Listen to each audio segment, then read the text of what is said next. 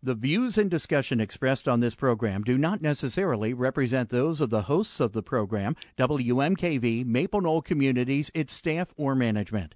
The information and advice presented are educational in nature and not intended to be taken as legal, accounting, or other professional advice. Always consult with your own legal, accounting, or other professional before making any investment.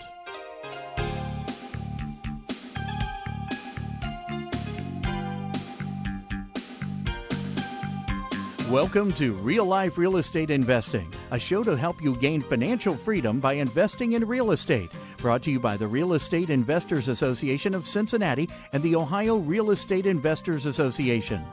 You're listening to Real Life Real Estate Investing on 89.3 FM WMKV. And now your host, Vena Jones-Cox. Good afternoon. I am Vena Jones-Cox, and this is Real Life Real Estate Investing, your nation's public radio show for all the latest real estate news, tips, techniques, strategies, all the things you know to get yourself on the path to financial independence through real estate investing. And today we're going to talk about how you can be well on your way to financial independence through real estate investing while at the same time not going to jail. Our topic today is how to legally raise and pool private money. My guest is Jillian Sidoti. She is from the law office of Jillian Sidoti, which is a national law firm specializing in assisting real estate entrepreneurs with capital raising strategies, concentrating on securities transactions and securities regulations specific to real estate entrepreneurs. Joining us from her office in California is Jillian Sidoti. Jillian, welcome to Real Life Real Estate. Thank you so much, Vena, for having me. How are you today? Very good, very good. And great. I'm looking forward to this program because I like trying to keep people out of trouble, as I know you do. And we've got this thing going on in real estate investing right now where bank money is scarce. Conventional sources have largely shut down, and lots of people are raising their money through private individuals. And it's not that there's anything basically wrong with that. I mean, it can be a good synergy if you have somebody with cash who wants a return and you know how to do real estate. The problem, as I understand it, is that the way most people are doing it is completely illegal. Right. Exactly. You got to just be careful about how you go out. You're asking people to give you money, and they don't. If you're not making the proper disclosures, that means that they're probably not apprised of the appropriate risks with real estate investing. So there is definitely rules and laws in place to make sure that people don't fall into scams.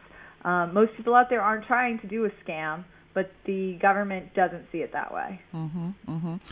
And the way most folks, let me step back a second and say that most folks aren't even aware that there are things that they should be doing in regards to raising private money because they've been taught by somebody else that it's okay, or they just haven't thought about it too much. But even the people who are aware that there might be another legal step that they should take are sort of excusing it to themselves by saying, well, my private lenders always get all of their money back, therefore I will never be accused of anything and I cannot get in trouble. But from what I'm reading from legal briefs around the country, there are folks who are getting accused of things, indicted of things, where their private lenders have never lost a dime. That's correct, yes, and you and I have both spoken about that, and that's happened multiple times.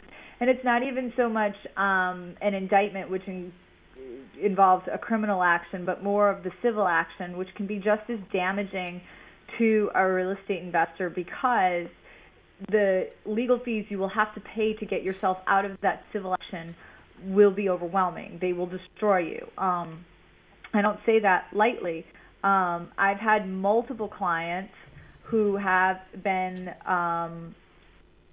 subpoena for, just so the government can research if you're doing anything wrong. Whether they're sure you've done anything wrong or not will be the subject of the subpoena. They'll figure that out after they've already served you the subpoena. So, and responding to those is very, very serious. So that's what you want to try to avoid, is even getting one of those subpoenas. Mm-hmm, mm-hmm. Now, the specific thing we're talking about that folks are sort of making continual mistakes with is what we call like the traditional private lender model. I have a house I want to buy, so I go find somebody who's got the money, and they loan me the money, and they get a mortgage or a deed of trust against the property to secure their money, and then I pay them back just like I would pay a bank back.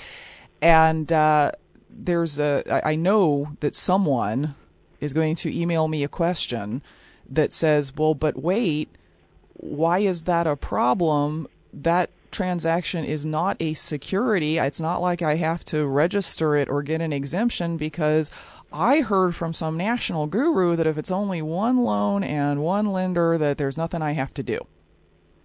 Right. That's not true. The thing is that there are a lot of exemptions available for that model, for the private lender model, where if you are securing the property with a deed of trust or a mortgage, there is an exemption in the law that you don't have to necessarily register that security transaction, that you don't have to tell the state. However, it doesn't mean that it's not a security. It just means that you don't have to register it.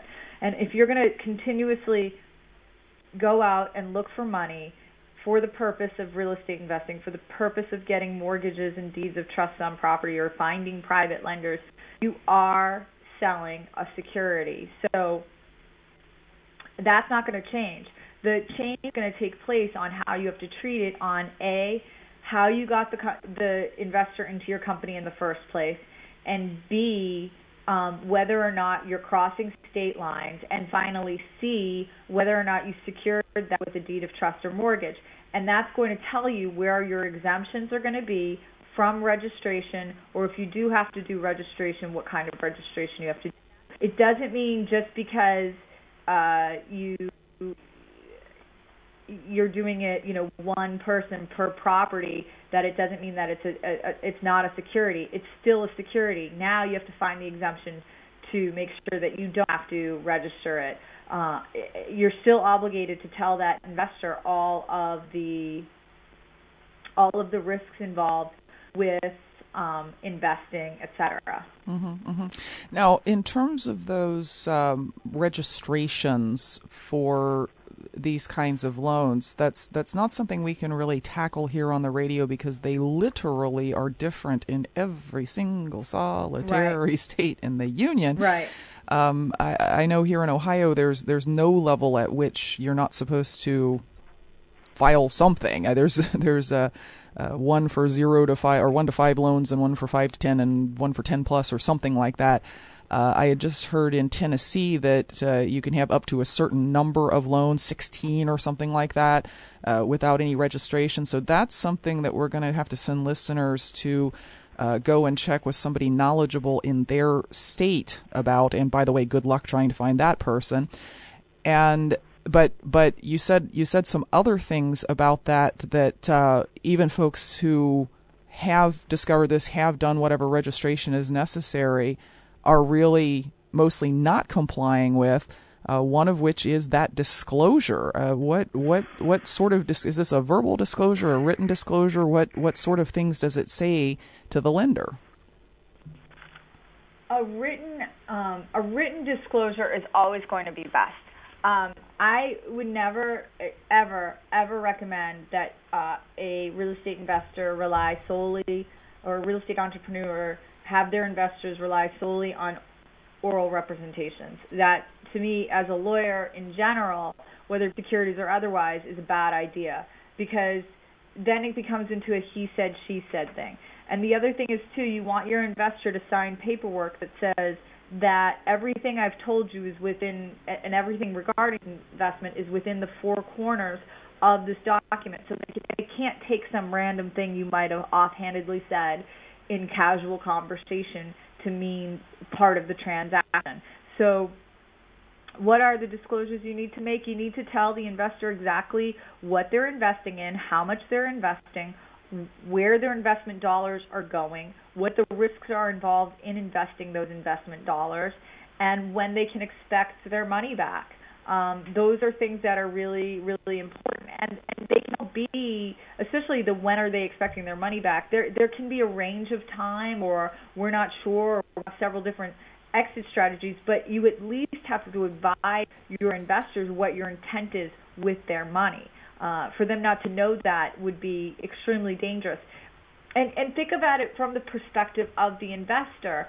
Would you want to invest your own money with somebody without having a proper disclosure, or knowing all the risks, or knowing things that you would want to know in order to invest? Those are the things that are really, really important. And it's not really hard to come by this stuff, or expensive to come by this stuff, because you don't need a full-blown private placement memorandum. I know a lot of people out there are probably thinking, she's about to sell a private placement memorandum to me, and that's not true at all. You do, however, need to make the proper disclosures. Mm-hmm. For no other reason except to make sure you guys have an established relationship. We're going to take a quick break. I'm going to invite listeners who would like to challenge Jillian, ask Jillian questions, whatever, to give us a call at 772-9658 in the greater Cincinnati area, or 877-772-9658 if you're listening to us online, or go to askvina.com and send us an email through our response form at that site. Welcome back to Real Life Real Estate Investing. I'm Vina Jones-Cox. My guest today is Jillian Sidoti, who is an attorney and real estate investor and expert on fundraising and fundraising laws, and also the all-day speaker on October 3rd at the Ohio Real Estate Investors National New Strategy Summit. For those of you who were lucky enough to get your seats in that during Fund Drive, and if you weren't, you can go to wmkvfm.org and check it out, because obviously this is a topic that we're talking today about, sort of what not to do, but in the all-day session, Jillian will be able to talk about what to do, and also how to actually find those investors who are out there wanting to put money in real estate, but you don't know who they are. So, and Vina, if I could just quick interject there, because I want people to know that you're not going to be coming to see just a boring legal session on all the legal stuff. I'm really going to show you how to actually apply this. So I don't want you to be scared that it's going to be too much legal mumbo-jumbo, because it's not.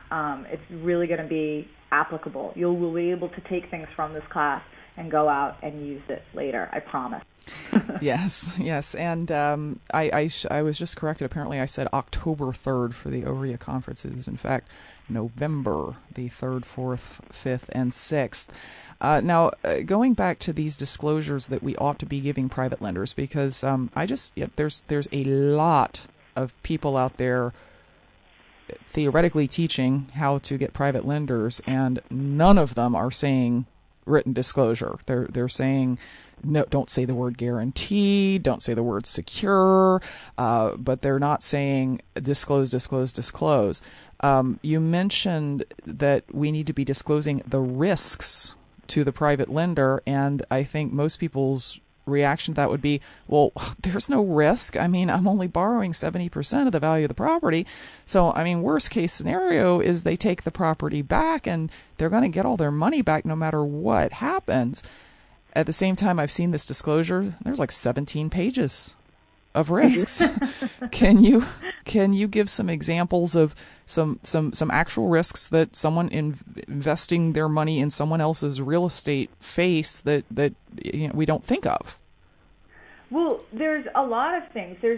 First of all, there's some what I think are the obvious things, like the market could change. You know, it's so funny because when I worked in real estate development myself, somebody who I admired, I used to do condo conversions down in San Diego. I worked for a company down there, and somebody I really trusted and admired, and still do, I said to them, what do you think if the market plummets? This was back in 2005. I said, what would you think if the market plummets? We should start selling off properties right now, or we should start hoarding cash. And that person said to me, well, even if the market drops 20%, we'll turn a profit. Well, guess what? The market dropped 50%. So that's a real risk, no matter where you are or, what you're doing. That's a risk. The market can always change. Another risk, the house could burn down if you're talking about single-family homes. You could move in tenants who don't pay their rents. And then have a terrible time getting them out. We all know those problems exist. The list goes on and on. Or perhaps you bought the property and you didn't realize that there were problems such as it needed a new roof that's going to cost, $5,000, or it's going to need new plumbing, or the pipes burst the minute you go in there, or there was some kind of lien on the property. Obviously title insurance can take care of those type things. But, there's all kinds of issues that could happen. It could be subject to litigation. The list goes on and on and on. Now, when you're talking about one lender per property, you're mitigating the risks quite a bit because you're limiting those risks to that one particular property as opposed to a fund where the risks, go to each and every property and to each and every investor in terms of loss of money. So, I hope that answers your question. There are definitely risks. 70% LTV means nothing, honestly, when it comes right down to it, because that can be blown right out of the water. If construction costs go over, if you get a terrible tenant in there, et cetera, et cetera. Or you get an uninsurable problem like mold or lead paint or... So the risks that an eligible attorney would tell you need to be disclosed to a potential lender are different than what we think of as investors as risk in a property, which is why it's probably a good idea to get an attorney to draw up this disclosure for you, and then even though you hate it when you read it, because you say no one is going to sign this, right. still distribute it. What is okay? So let's say, Jillian, that there is a investor here in the state of Ohio who's actively out borrowing private money, and there've been no problems. No one's unhappy. No one's upside down. No one's been unpaid. But the Attorney General gets interested in what they're doing, sends them a subpoena, looks at all their files, and discovers that these disclosures have not been made to anyone. What is the likely outcome of that? Well, they're going to what they'll do is they'll send a subpoena, and that alone is going to be troublesome to respond to, because the thing is even if you keep great records, the time you have to take away from your business to respond to that subpoena and then respond appropriately is going to be troublesome at best and expensive in terms of attorney's fees if you do decide to enlist an attorney. And I would recommend, of course, if you get served with a subpoena or a request for documents, to hire an attorney, because these subpoenas are not easy to read or easy to respond to properly. There's definite forms you got to respond to. But then let's just say yes, like you said, they find improper disclosures were made. They could call for disgorgement. That would probably be the worst thing could happen. What's disgorgement? You have to return all of your investors' money right away. And in some cases, and it depends on the state, they might call for triple damages. That's not good. So then you have to return triple the amount of the money that you took from the investors. How terrible would that be? So there's all kinds of bad things that could happen. Disgorgement and treble damages probably being the worst. But in the end, probably most likely what will happen is a cease and desist order, which means you're going to be stopped essentially from raising any more private money until you get your stuff together. And if you don't get your stuff together, you're going to have this cease and desist. hanging over your head where you can't raise any money. And the thing I tell people is that it costs way more to correct the problem than to do it right the first time. The other thing is about the cease and desist is that it's fine and good that you may be able to correct it later after a lot of legal fees and a lot of undoing of what you've already done with your other investors. The problem really lies in your reputation, because that cease and desist letter is going to follow you around for a very long time, and then you're going to have to disclose that to subsequent investors and let them know that you received the cease and desist letter, not to mention it's searchable on the internet. So if nothing else, minimally you'll get a cease and desist, and it's going to follow you around. Mm-hmm. Mm-hmm.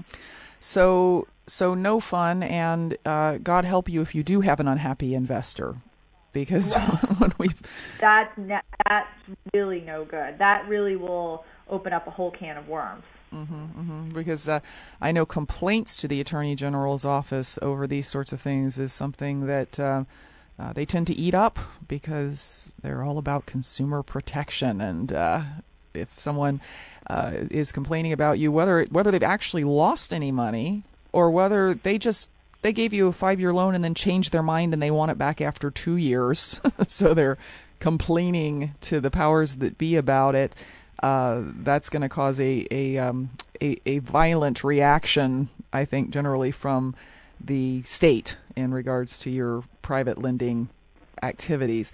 Now, you had said something else just in passing earlier, Jillian, about knowing the investor, about showing that you did have a relationship with the investor, and there's a lot of rumor floating around about exactly what that means. If I exchange 3 emails with him in 30 days, do I now have a relationship with him, or does it have to be someone I dated? I mean, what does that mean? The funny thing is, now there is a very bright line in the state of California, and the rule across the board is you must establish a pre-existing relationship. I know that there's this talk about the 3-touch rule. Now, personally, I have not been able to find that rule in the law. I have looked. It might be in some state laws. I have not been able to find this 3-touch rule. I do know the rule in California is that you can establish a pre-existing relationship with an investor qualification form. Now, the definition of what a pre-existing relationship is that you are intimately aware of one's financial status, and you can establish this awareness with a form. So you could live next door to your next door neighbor for 20 years and under the eyes of the law not have a pre-existing relationship, because you may not be intimately aware of their financial circumstances and their ability to invest. And that's what it really comes down to. Are you aware of their circumstances and their ability to invest? And then you can say you have established a pre-existing relationship and make them a proper offer to invest with you. If you don't have that pre-existing relationship, then you are not conducting yourself appropriately when going out and looking for private lenders. Again, with the 3-touch rule, I don't know anything about that. I've heard it multiple times. I've tried looking for it in the law. I have not been able to find it. If somebody out there knows anything about that, please let me know, because I love to read it. But here, definitely in California and in several other states, you can establish that pre-existing relationship with an investor qualification form, asking your potential investors some questions so that you can get an understanding of what their financial circumstances are and their ability to invest. Very good. We're going to take a quick break. The numbers to call with your questions about raising private money, securities issues, etc. in the greater Cincinnati area, 513-772-9658, or toll free 877-772-9658. You can also go to the askvina.com website, fill in the response form, and send us an email. Welcome back to Real Life Real Estate Investing. Talking today to Jillian Sidoti, an attorney, about raising private money legally. Jillian is the all-day speaker at the 2011 New Strategies Summit that's happening November 3rd through 6th in Columbus, Ohio. You can get more information about that at wmkvfm.org. In addition to that, Jillian's associate, Mark, is going to be in Cincinnati on October the 8th to do an all-day class on the same topic for Cincinnati RIA. And you can get more information about that at cincinnatiria.com or at 859-292-7342. Now, Jillian, we've done topics related to this on Real Life Real Estate several times in the last few years, and I always get emails and contacts and things on the Facebook page after it's over from people who basically think I'm crying fire in a crowded theater because they've been borrowing private money for 20 years. They've never given a disclosure. They haven't even heard of an investor qualification form, and they've never had any problem at all, and this must be some scheme to sell courses. So can we talk a little bit about what has changed in the legal environment in the last 4 or 5 years that has made what we always should have been doing a necessity? Yeah, well, here's the thing. Law's always been there, but it's kind of like the police can't catch every speeder, and, security cameras can't catch every shoplifter. And I'm not saying anybody's committed a crime out there, because you're not. You're just not within the letter of the law. That's it. The law has always been there, but now there's much more emphasis on enforcement. And all of these attorneys who are working at the SEC and the state securities departments are looking for the next Bernie Madoff. And how great would it be to nail a real estate Bernie Madoff because of the troubles in real estate? And real estate investors and entrepreneurs are being targeted, and real estate in general is being targeted. There are rules here just in California where if you're doing specifically a real estate offering, not just an offering like for any kind of company, but a real estate offering, you can't take more than 10% of one person's net worth. And they really come down on that now because so many people have lost money in real estate in the last couple of years, and so many investors have lost money in real estate having invested it with real estate entrepreneurs. So you can understand why the legal system is shifting in terms of actually enforcing the laws now. Like I said, they can't go after everybody. That would be silly and probably a waste of resources, but don't let it happen to you is my point. No, I'm not here trying. I give away, Vina, I give away a ton of free information and free stuff, and I just want people to be out there safe. I've seen what happens. I have multiple clients that have been the subject of subpoenas for doing something very simple that you wouldn't know otherwise was wrong. So just don't become a victim of that. I get it. I do get it. And I get that people are out there doing this and have been doing this for 20 years and have never heard of this. Just because you never heard of it doesn't mean it didn't exist in the first place. And just because you weren't doing it didn't mean you were doing it right in the first place either. But the law has definitely shifted and changed, and enforcement especially has shifted and changed. And you've got to be very well aware of that. Let's talk about the other big real estate urban rumor out there, along with the 3 contacts rumor. And that is that if you don't say things like guaranteed and you don't make an actual offer and say I pay 8% interest or whatever, that it's okay to do things like round up a list of investors that have invested in something else and send them a postcard saying, come see me, I have an investment I'd like to talk to you about, and that this is not going to cause any trouble as long as you don't say things like 8% or guaranteed. That's not true. Okay. I'm sorry, was that file a little too big?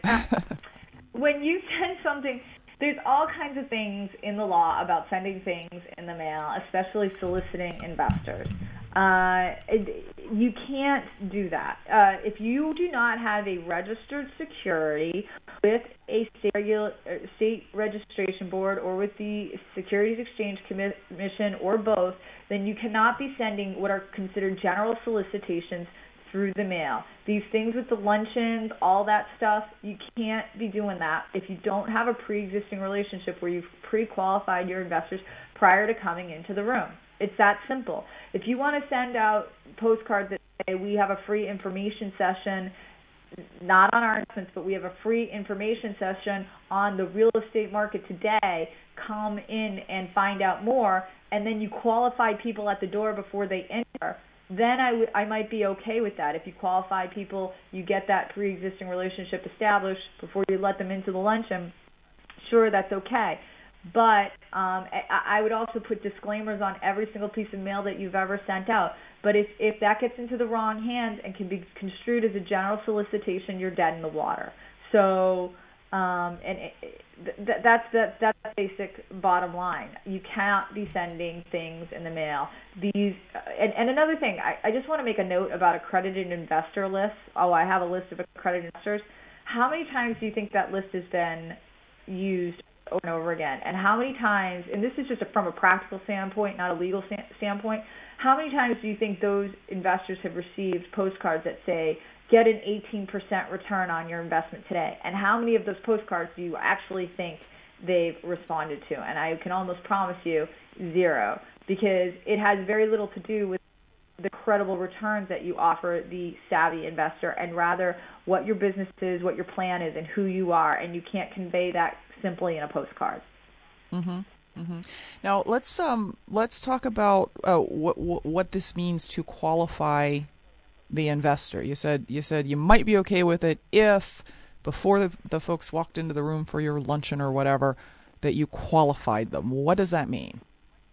That's what I was talking about with the investor qualification form. And I've actually gone to events like this, which were run by very large investment opportunity type firms who work with small and medium cap companies, not just real estate companies, but biotech and tech companies and entertainment companies. And they'll usually do these investor expos where they'll invite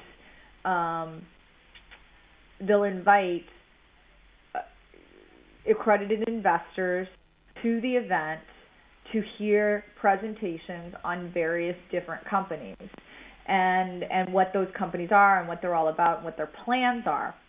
But before anybody is allowed into these rooms where these presentations are going on, the company makes them fill out an investor qualification form to verify that they're actually qualified to invest in any of the opportunities that they might hear today.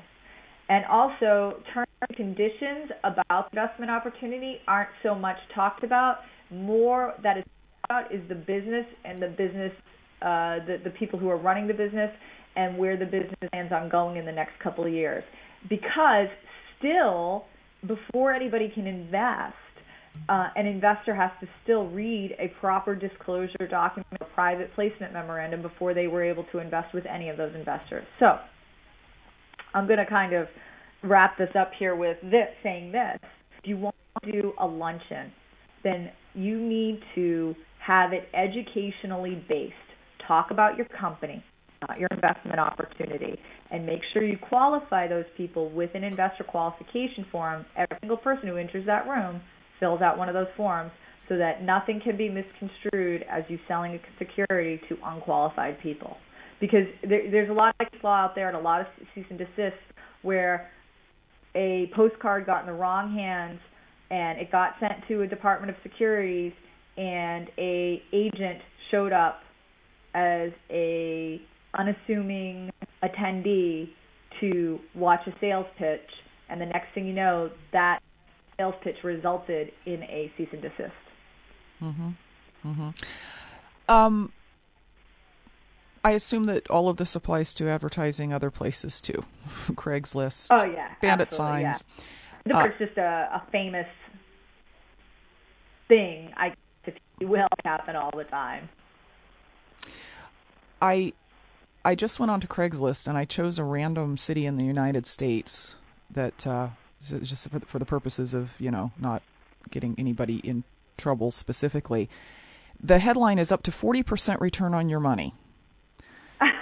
United States real estate is at its all-time low. Investment company seeks wealthy individuals or institution to partner in distressed properties and discounted mortgages. All investments secured by properties at less than 60% LTV with substantial upside.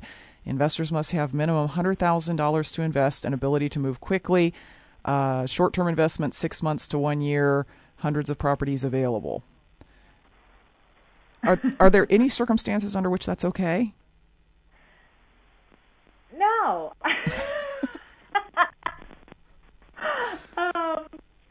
No, here's the thing. If you want to go out and advertise your security, you've got to register the security, and then you still have to send the advertising material to the FCC or the state if you're registering it in the state to make sure that it passes muster in terms of their guidelines. But I'll tell you, 40%, that's never going to be okay. There's nowhere in the world to be all right. Yeah, so lots of people are doing this, and I'm certain that every day somebody says to themselves, "Wow, Craigslist would be a great place to advertise for private lenders," because I know all accredited investors are looking on Craigslist for their $100,000 investment that they want to make. So then they then they look in Craigslist and they say, "Well, look, nobody's doing this. I have found this untapped market," and I actually just picked 2 other random cities out of Craigslist, and I'm finding these ads every place. So don't assume that because somebody else is doing it that it's okay, and don't assume that since somebody else isn't doing it, you have discovered something brand new, because it may be the reason they're not doing it is because their state attorney general already contacted them about it.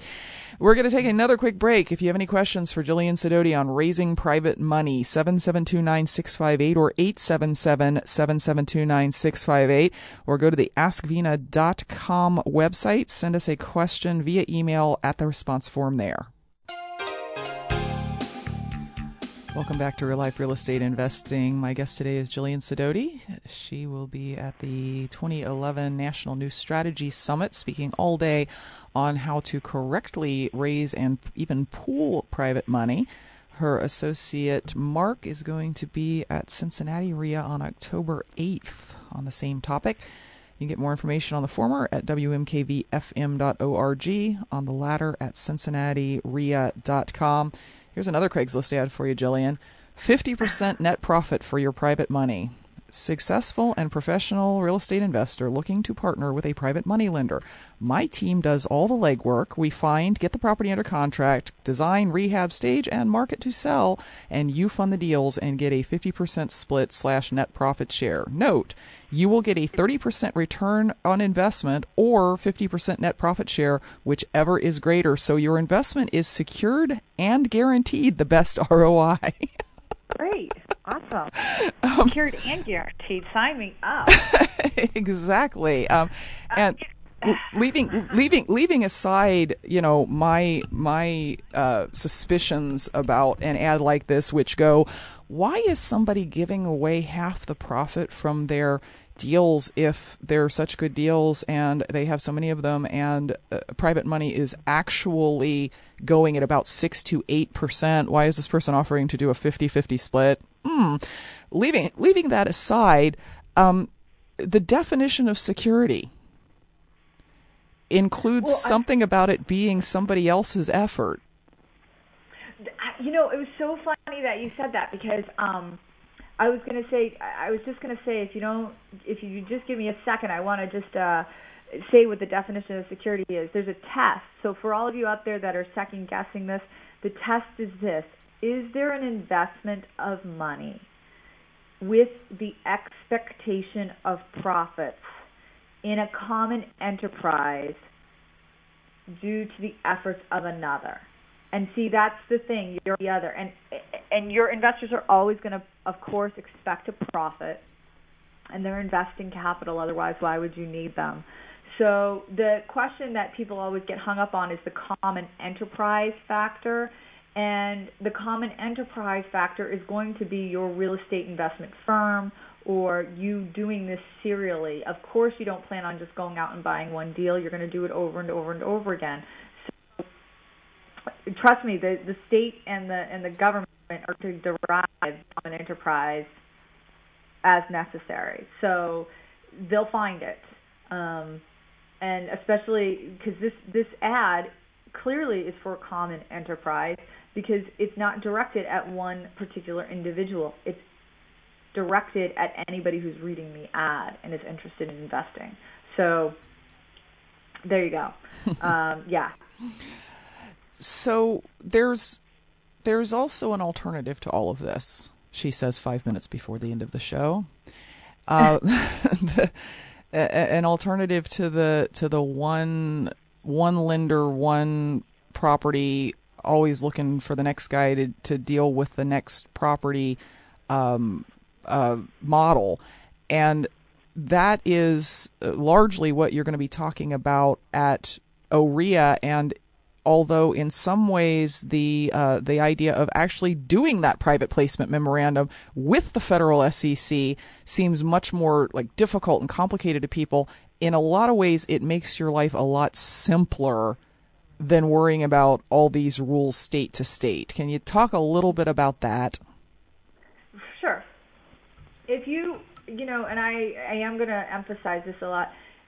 The thing is if you are any bit successful raising private money from private lenders, you're going to realize very quickly that it's difficult to maintain books. It is difficult to keep track of investors, and more importantly, it's difficult to keep investors' money into your deals. Why? Because every time you sell a deal, you have to go back to that investor again and ask them for the money back. How about you structure it so you don't have to ask them the money back, and you can flip their money over and over and over again? So in other words, investor one invests their money, and you buy house A, you sell house A, and then you buy house B, you sell house B, and then you buy house C, and so on and so forth, without ever giving that investor their money back. If you're attaching that investor to each and every single deal, every time you close a transaction, you got to give them their money back. So one of the things I'm going to concentrate on at OREA is how to pool money, how to put money together from multiple investors so that you can go out and buy multiple properties and not have to give them all their money back every time you sell a property. And you can keep their money for as many years as you lay out in your plan. And it's not as difficult as you think it could be. So we're going to talk about all that stuff and really go through the whole thing on how you can get a document like that and go out and get investors. And I'll tell you, I have a lot of clients, and I have a lot of very successful clients with doing this method and being within the law and being successful real estate investors. And I'll tell you right now, anybody, anywhere can accomplish this. Mm-hmm, mm-hmm. Yes, the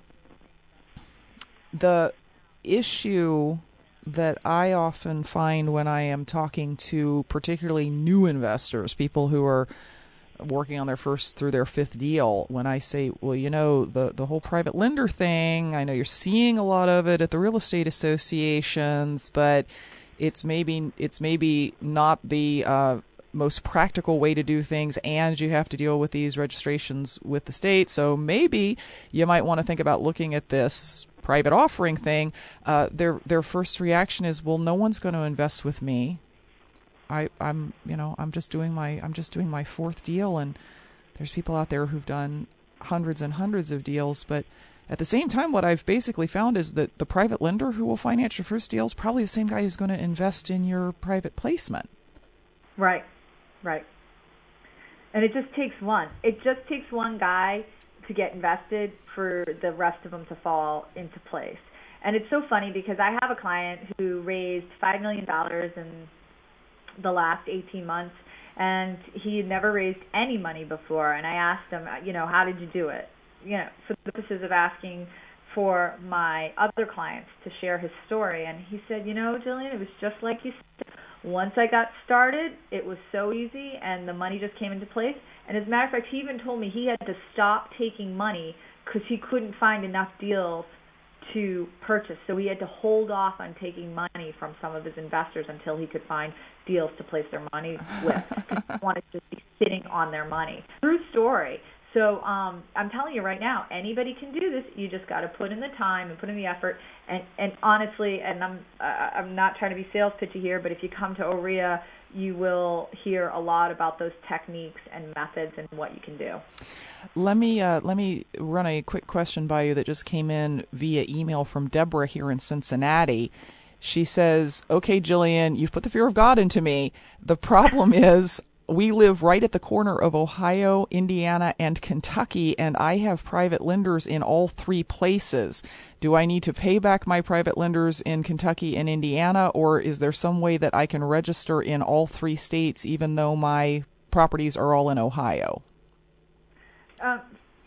First of all, I want to encourage you to somehow get in contact with me, because no, you don't have to give them all their money back. I don't want you to get that upset about the whole situation. The thing is, though, I would go out and file a Form D because you have crossed state lines. Now that you've in your mind asked me what's a Form D, the Form D is the form that you file with the SEC to say I'm using this exemption. Mm-hmm. So that's what you want to file. It's saying I've crossed state lines, or I'm planning on crossing state lines, and I'm planning on raising this amount of money in the year, whatever the case may be. But just because you cross state lines isn't going to be the death of your situation. You just really should be, like I said, making proper disclosures. I don't know the law in all three of those states off the top of my head, but I'm certainly going to look them up once I get off this call. I'm curious now, but there's probably an exemption from filing in those states, luckily, especially if you're securing the property with a deed of trust. I mean, you're securing the note with a deed of trust or mortgage, but you do probably want to consider in the future filing that Form D with the SEC. Very good. We are out of time. Thank you very much for sharing your expertise with us today, Jillian, and for being one of the featured speakers at the Ohio REIA Conference coming up on November 3rd, 4th, 5th, and 6th. More information at wmkvfm.org. We will be back next week with more information to put you on the path to financial independence through real estate investing. Until then, happy investing.